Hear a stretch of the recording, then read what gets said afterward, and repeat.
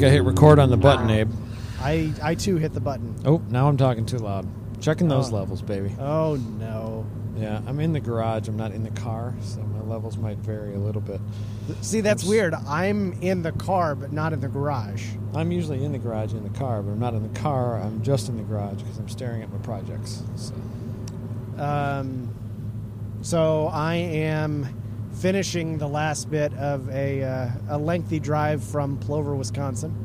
How long is that? 7 hours? No. Google Maps says 6, and I do my best to try and beat that.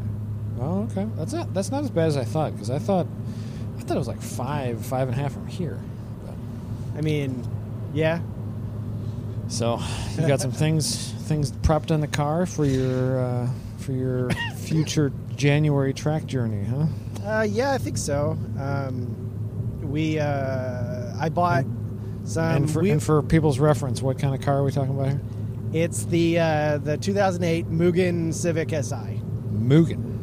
Mugen, which is Japanese for overpriced. Yeah, Japanese for blue and extra value, without any value.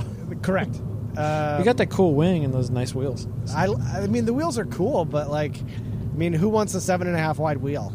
I'm pretty partial to tiny Japanese 6.5 inch wide wheels from the 80s. So you're dumb. Well, function doesn't have to always take precedent over form. I guess.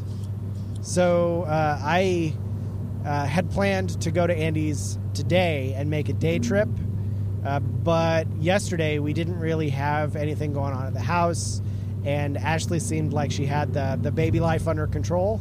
Yeah. So I left yesterday, and just to kind of give us some extra time in case something didn't go right or whatever. Right.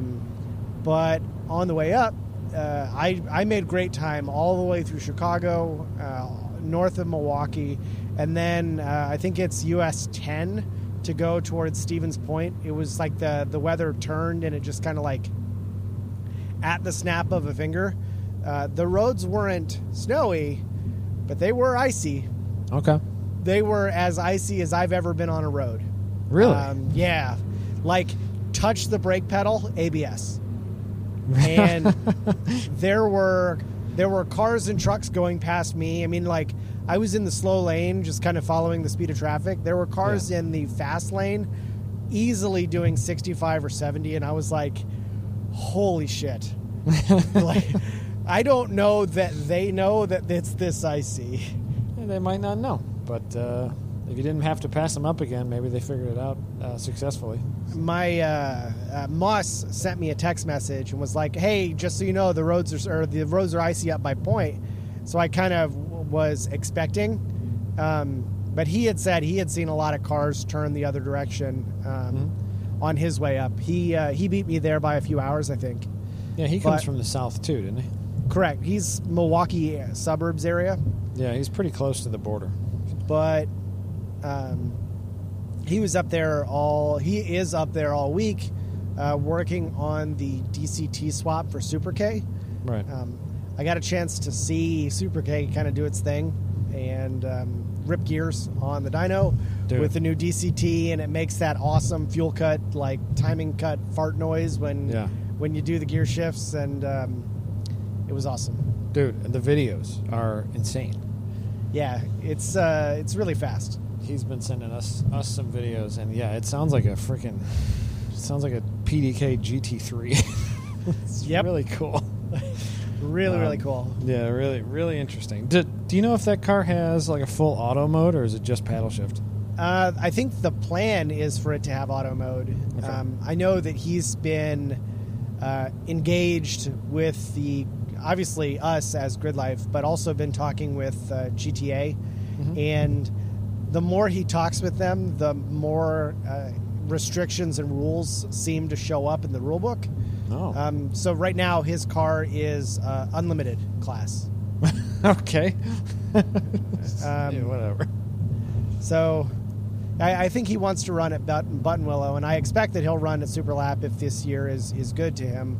Right. But I think he's kind of using Amir as the benchmark, even though the cars are obviously prepped similarly, but they sit in different classes because Amir's car is prepped for street class in GTA, but would not be street mod in Grid Life, and I guess the opposite is true for Moss's car. Right. So, yeah, it does seem like there's just different rules philosophies between Grid Life and GTA, which is fine.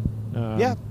So, but ever like when the North American Time Attack Association was like announced, everybody's like, "You guys gonna have the same rules?" And like, no. No, if we were the same rules, we'd be the same organization. You'd think, yeah. But yeah, a lot of different thought processes, and yeah, a lot of people like theirs, a lot of people like ours, and some people like them both. So, right. I don't know. We from here on out, from like the last 2 years, I mean, especially the last 2 or 3 years, since you and I have basically done all the rules work, I feel like we've tried to make everything data based. So if the data shows that a DCT swap in a slightly lighter weight car is crazy advantage and dominant, well, maybe things will have to change. But like, I don't have any data on that, and that's been a rule for 2 years. So. Right. On top of that, I feel like I've said multiple times that I completely believe that new cars are inherently faster. Oh, right? yeah. Like, Jackie's car is insane, and I think he's scratching the surface. Yeah, and he's also scratching the surface of weight reduction. He's scratching the surface of power potential. Same thing with like a DCT turbo BMW. Like power potential in those in street mod could be 1,000 horsepower. Correct.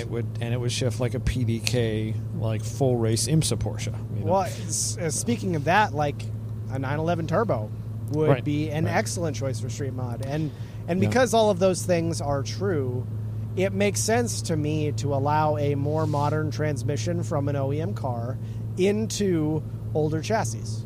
Well, yeah, especially that transmission. I mean, our theory is like, yeah, you can make a BMW pretty light and make a crazy amount of power, and that's legal right now in street mod. Why wouldn't it be legal to swap into 240s and S2000s and whatever, and older BMWs? And yeah, there's some chassis that don't have that option, but I don't know. It seems like it's not been an easy option for Moss and Andy. So, well, I mean, I don't know. Necessity is the mother of invention, right? Like, Andy will say that he's not the first person in the world to do this swap into an S2, but it's probably less than 5. And yeah, there's not a lot, and it doesn't seem easy. But hopefully, when they're all done, they won't be blowing up transmissions all over my racetrack. So that'd be cool. Or differentials, or all that stuff, and blown axles and whatever. I'm looking forward to seeing that car in person. So yesterday, it's a wild car. It really is. But yesterday, I showed up early. I got to their shop around 3:00. Took me a little while to get there in that last bit, but Andy's philosophy really is to try and let the cars sit inside the shop for a decent amount of time so that everything thaws out, Yeah. Oh, I always hated working on snowy, wet cars when they're dripping in your face. It's the worst. Yeah. So we just let it dry overnight. We got an early start this morning. We started about 7:30, and Andy did the clutch job on the Civic in less than 2 hours. And what that wasn't clutch did you put in, by the way? Just like an Exetti OEM replacement. Okay. I thought it was sufficient for what I was going to do. But now that I'm driving on it, just based on feel, I don't think that the previous clutch was original. It was worn. It wasn't worn completely out, but I don't think that it was original. Okay. Only because this new one is much, much lighter. Really? Yeah.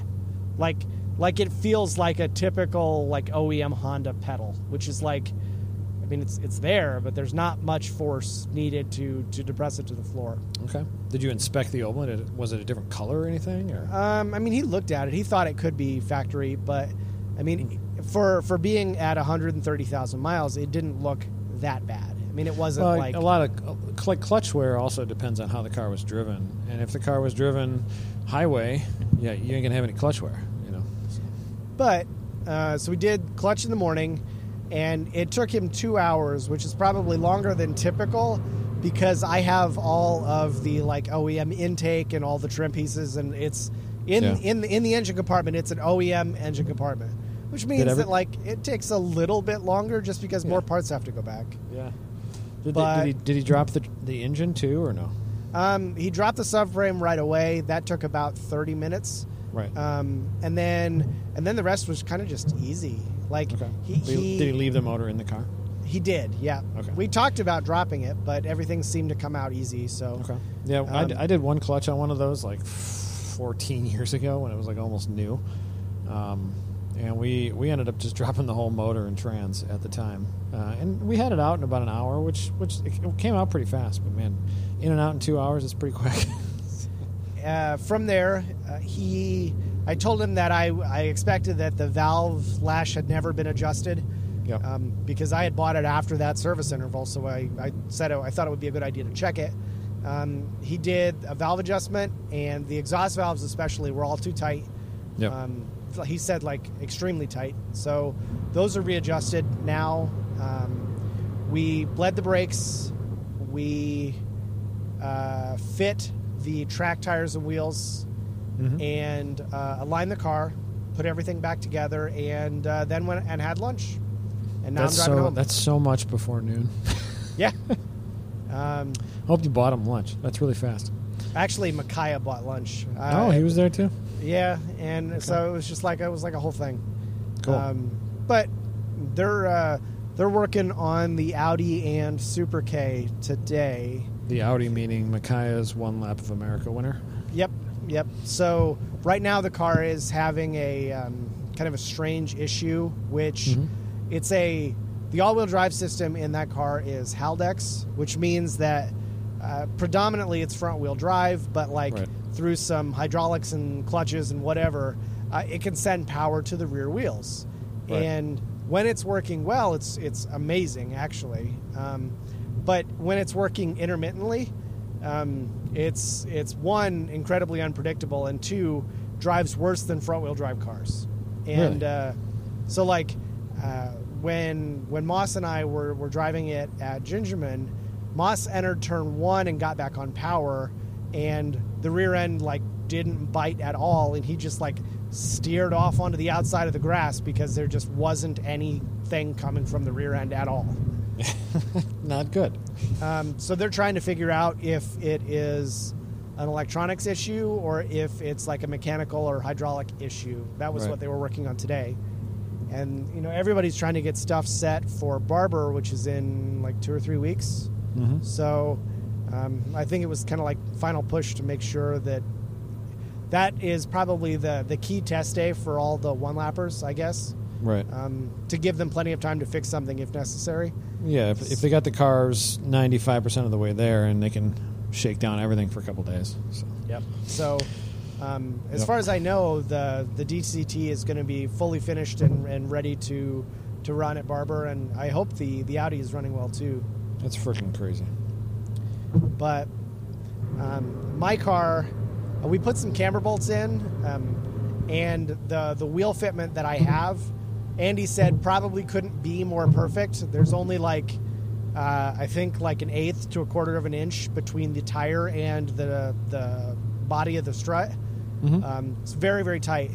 But he said that the camber bolt wouldn't allow any more clearance because the hub itself, or the knuckle, is touching the strut body. So he said, I definitely need more camber, but I wasn't going to get any more without installing camber plates, which I don't have. Or without doing crazy grinding. Correct. Yes. Was the tire close to the spring or the body of the strut? The body. The coilovers, a lot of times coilover springs are a lot smaller than OEM, but I've never been under one of those cars from OEM, so.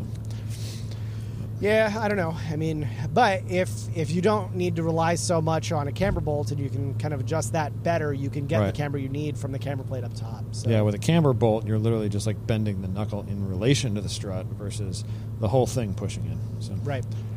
Yeah, I think you should buy a set of threaded body coilovers from somebody, and with camber plates, and then it's literally a job you could just do. Pull the whole thing apart, put the whole thing in, and then you don't do spring compressors or anything stupid, Yeah. Now, if you were shopping for coilovers, what would you buy? For that car, I have no idea. And it was like there's so much good stuff, like trackable, streetable stuff nowadays with digressive pistons that like under high piston speed they like blow off so it doesn't ride so bad and stuff. Like even like mid-price stuff, like the street stuff from like Fortune and BC is like getting pretty good. It's not the stuff. It's not like it's all assembled in the U.S. and stuff and better quality oils and stuff than it was 15 years ago. Like there's so many good mid-price options, but then you can go absolutely nuts, like Penske's, which obviously you wouldn't want to spend $5,000-6,000 or anything. But no, the sky's the limit as far as suspension goes, and like it's a lot of it is chassis specific too. Like sometimes, like with my car, there's like one dude who makes a really cheap handmade thing that's awesome. And it's like a best of both worlds, kind of budget and performance. So with that car, like that's for me, that's like the easy button is try to find like the company that makes the cool mid-budget, low-budget thing that performs excellently. And that doesn't exist for everything, but it exists for a lot of things. Obviously, coilover prices go from like super entry level, like $500, $600, $700, $800. Yeah, don't buy those. To as much as you want to spend, pretty much. You can spend $10,000-15,000 on coilovers if you want to go like, 4-way adjustables and crap like that. So. I have no interest in that. But one of the selling points for me on Öhlins when I bought them for the Evo was that they were like salt. They were ASTM tested for like salt and corrosion. Stainless bodies and stuff like that. And I really appreciated that. But like even something as silly as like a cover on the piston to make sure that you didn't get like salt and road crud all over that stuff. Like to me, that was a big selling point. Whereas like I think a lot of coilover companies don't do that because probably it's not as appreciated. I've been thinking about actually taking my shocks out and cleaning and like literally like waxing them and everything, and then getting shock bags to keep the pistons clean. But I have the advantage of inverted pistons, so like little rocks can't sit right there. Yeah. But everything would stay a little cleaner if there's a couple companies that make shock bags, like literally go in between the spring and can cover everything. But yeah, you can get high-end street-based and track-based stuff like Öhlins or KWs. That's like middle-of-the-road high-end and also really long-lasting. KW's got the stainless body stuff also. And, a lot of options out there. Maybe I'll talk to Mr. Hooten because he's always got strong opinions on these things. Well, it seems like K-Tuned up in Canada is getting better and better at shocks and struts. But I'm sure they've got just a similarly like mid-priced option.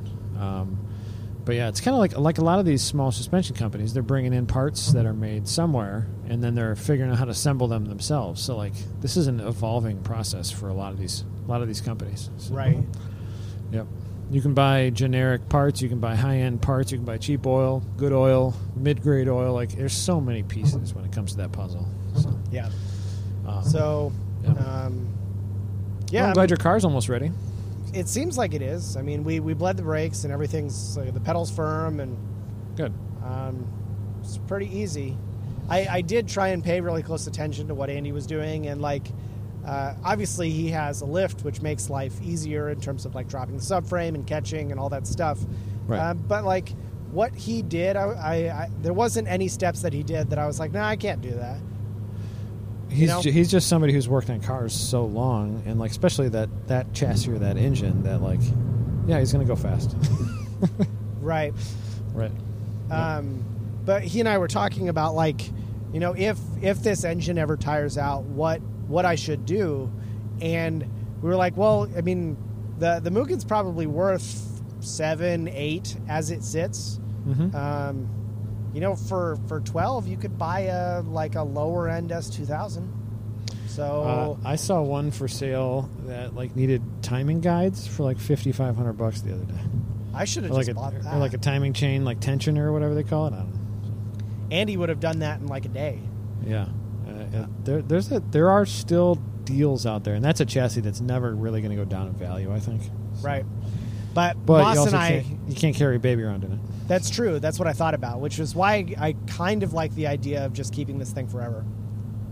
That's a good, like, it's a fun daily, like it's not a bad car, and you could street drive it up to an event or down to an event somewhere, and like, yeah, you're in for a few sessions, and like it puts plenty of stuff in it. Like, it's not a terrible car to live with. So. Yep. Even if you upgrade, like if you upgrade another car, like as your pinnacle toy car someday, like you've been talking about a CTR or whatever. Yeah. Like you have the Mugen SI sitting around. It's a car that's not going down in value if you keep it from being rusty. So. Probably not. And most of the car is coated underneath. It's actually like the chassis right now is really clean. Right. I don't know how long it'll stay that way if I keep driving it like this, but. It's in decent shape, and if I get some of the body and paintwork repair done that I'd like to, probably at like Al's Auto Body. Yeah. Like it could be a nice car to have in 25 years. Why don't you, if you're driving it in the winter, why don't you go get some rust stop oil? Like our buddies at Staybill make some called Rust Stopper, I believe, or you can get fluid film. And you can spray that in all the body seams, spray it in all like the joints, like spray it over everything. Jack the car up and spend 15 minutes doing that. Like in the fender, in the inner fender well, like all the areas that normally rust, you can spray the back sides of them with that stuff. Yeah. And that like literally prevents. It's like that's what Houghton does up in Canada. There's no companies that do it here because of some rule, But I've been doing it to my trucks for the last couple of years. You're allowed to do it yourself, Yeah. And it's unbelievable. It just, in any rust you have, you spray that stuff on it, it freezes it. It won't rust anymore. It's crazy. That's wild. Yeah, that's what I would do. I would get a couple cans of that, jack the thing up every corner, spray every corner of the inside of the wheel well, like the fender lip on the outside by the body, everything that normally rusts, and like any cracks and seams you can find, like if there's plugs inside the door, maybe like fog the inside of the door at the bottom, any place that water would sit. Right. It's unreal how much you can stop and prevent. Sarah's car when we bought it had a little tiny bit of fender rust, and that was 10 years ago, and I've been spraying it for like 8 years. Nice. And it's exactly the same. That's an 03? It's an 03. Like the back chassis arch, like behind the back door, like they're rusted out. They're gone on every one I see, and like Sarah's has barely changed in a decade because I just keep spraying oil on it. So. Nice. Yeah, that's if you're driving it in the winter, you definitely need to do that. Anybody needs to do that in the Midwest. Probably. I do it to my race car. That's not a bad idea because you do street drive it sometimes, Yeah, and I mean it rains at the track, so like the water can get in there and stay in there for a week, Right. But yeah, the Barber Day that you're talking about, that's kind of my goal with just track it. And are you gonna be ready? I've been going real hard. I did a lot of work in the last 4 days because I worked on Christmas Eve. We did a show on Christmas Eve while I was working, but then I worked on it a little bit on Christmas Eve. I worked on it a little bit on Christmas Day. I worked on it pretty hard the Saturday after because it was like the first Saturday I took off in a long time. And then I worked on it a lot yesterday and Sunday, and I'm just waiting. Basically, I'm out of things to do until more parts come. Gotcha. I got to fab up the bottom half of the header. I got to fab up swirl pot, which it's all fabbed up. I got to put a different outlet on it because this engine that I'm putting in the Accord motor sits a little higher. Okay. And so the coolant outlet is like at the same height as the OEM radiator outlet, radiator cap, So I have a swirl pot which I might use. It might be fine though. So I got to put the factory radiator in and take a look at it. But, and then I'm waiting on a thermostat. I'm doing a remote mount thermostat. Waiting on a head flange for like the intake manifold, and then I get to weld up some ITBs. But yeah, I made cam trigger mount, crank trigger mount, alternator mount, driver side mount. I got to do a little bit of fab work to the valve cover. I gotta make little studs for the coil-on plugs because I'm using the same coil-on plugs that I had on the D15. Work on this, which are J35 V6 plug coil and plug units, or Honda D17. And I moved the ECU, got rid of the supercharger, and obviously got rid of the supercharger water tank, and just a lot of stuff. So block off plates where there used to be holes in the firewall, like taped over holes with foil tape. Like I made real block off plates. Made block off plates for the cowl area. I got to paint those. Like it's just been tons of projects, but like fun ones. Like I've been really enjoying it. So. Yeah, I'm. At some point very soon, I would like my garage to be clean enough and tidy enough to put a third car in. Yeah. Because I think I've said it on the show before, but I don't say that I'm good at working on cars, but when I don't need a specific vehicle like tomorrow, there are things that I would like to be able to do on my own. When you're not in a rush and stressed for it, it's more fun too. Because I think it's a project to want to learn instead of just like, I'm never going to be as fast as Andy or as talented as Andy. And I have other friends that are really good mechanics. My buddy Adam gives me shit, who will probably listen to this. He gives me shit for not working on my own stuff. And it's like, well, I worked on the Evo because I didn't need it. Like, I didn't depend on it to get to work, you know? Yeah. And so now that I only have 2 cars, it's like, well, you know, if I have some big job that needs to be done immediately, I would rather pay someone, because if it's not done right, it's going to cost me both time and the money. Like your wife sold Subaru. Subaru, like, yeah. When it needed little things, that turns into like worst day ever, you know? Yeah. Because it needs it, and like it's got to be back tomorrow, back to service, you know? Well, and everything is rusty. Everything. Yeah, that's true. Yeah, that's a car that needed to be sprayed underneath when you bought it. So, I think it would be cool to have Type R. You and I talked about how much. So my personal pressure to buy a Type R in the next near future is I would like one before they move to the 11th gen, if they do one. Right. And I want to buy one new, because used ones don't seem to depreciate much at all, and I would rather buy one with a lengthier warranty that hasn't been beaten on for 20,000 miles. Yeah. So and you can probably get better financing. Yeah, the financing is better as well. So like, I would expect that 2021 is the last model year before the next Civic, but I don't know. So I want to get one before there aren't any available. You know. When did they come out? The 21s are out. I think the first production year was 17. Okay. Yeah, they've been around for a while now. I watched a pretty lengthy video on how the like the front steering and like control arms and all that stuff works.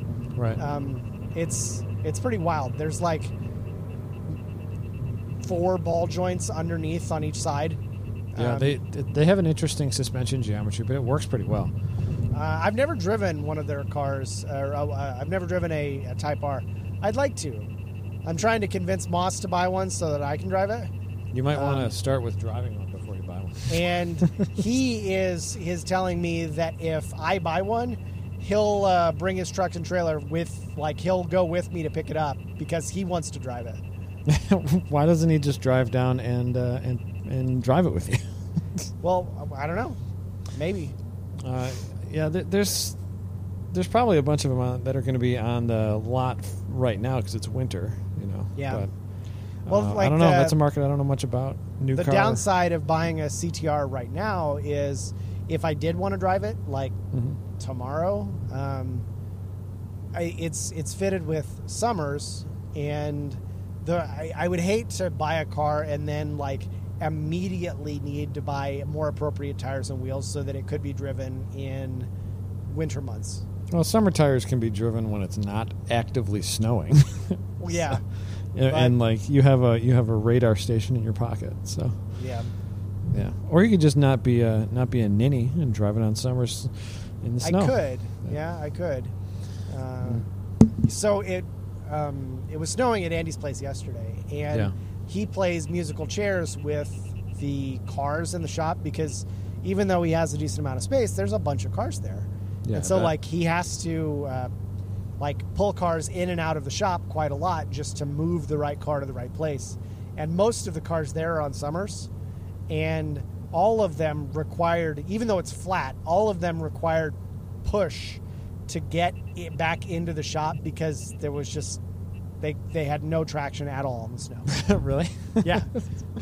I do need to say that I haven't driven a car in the snow. I usually am driving heavy trucks in quite a while. So, although I drove my wife's car in all seasons, but yeah, that's a little different. But I will say that my car, the Civic on ice, like icy roads, right, was nowhere near as confident as the Grand Cherokee or my truck was. Like, just not in like braking performance or anything necessarily, but like I felt the car moving a lot more. Yeah, weight weight of the vehicle is a real thing in bad weather. Like especially on the last few miles, I swear that I felt the tail end of the car. I mean, which doesn't have any power; it's just following along, right? Right. I swear I felt it just like bouncing, swinging back and forth, kind of like a pendulum.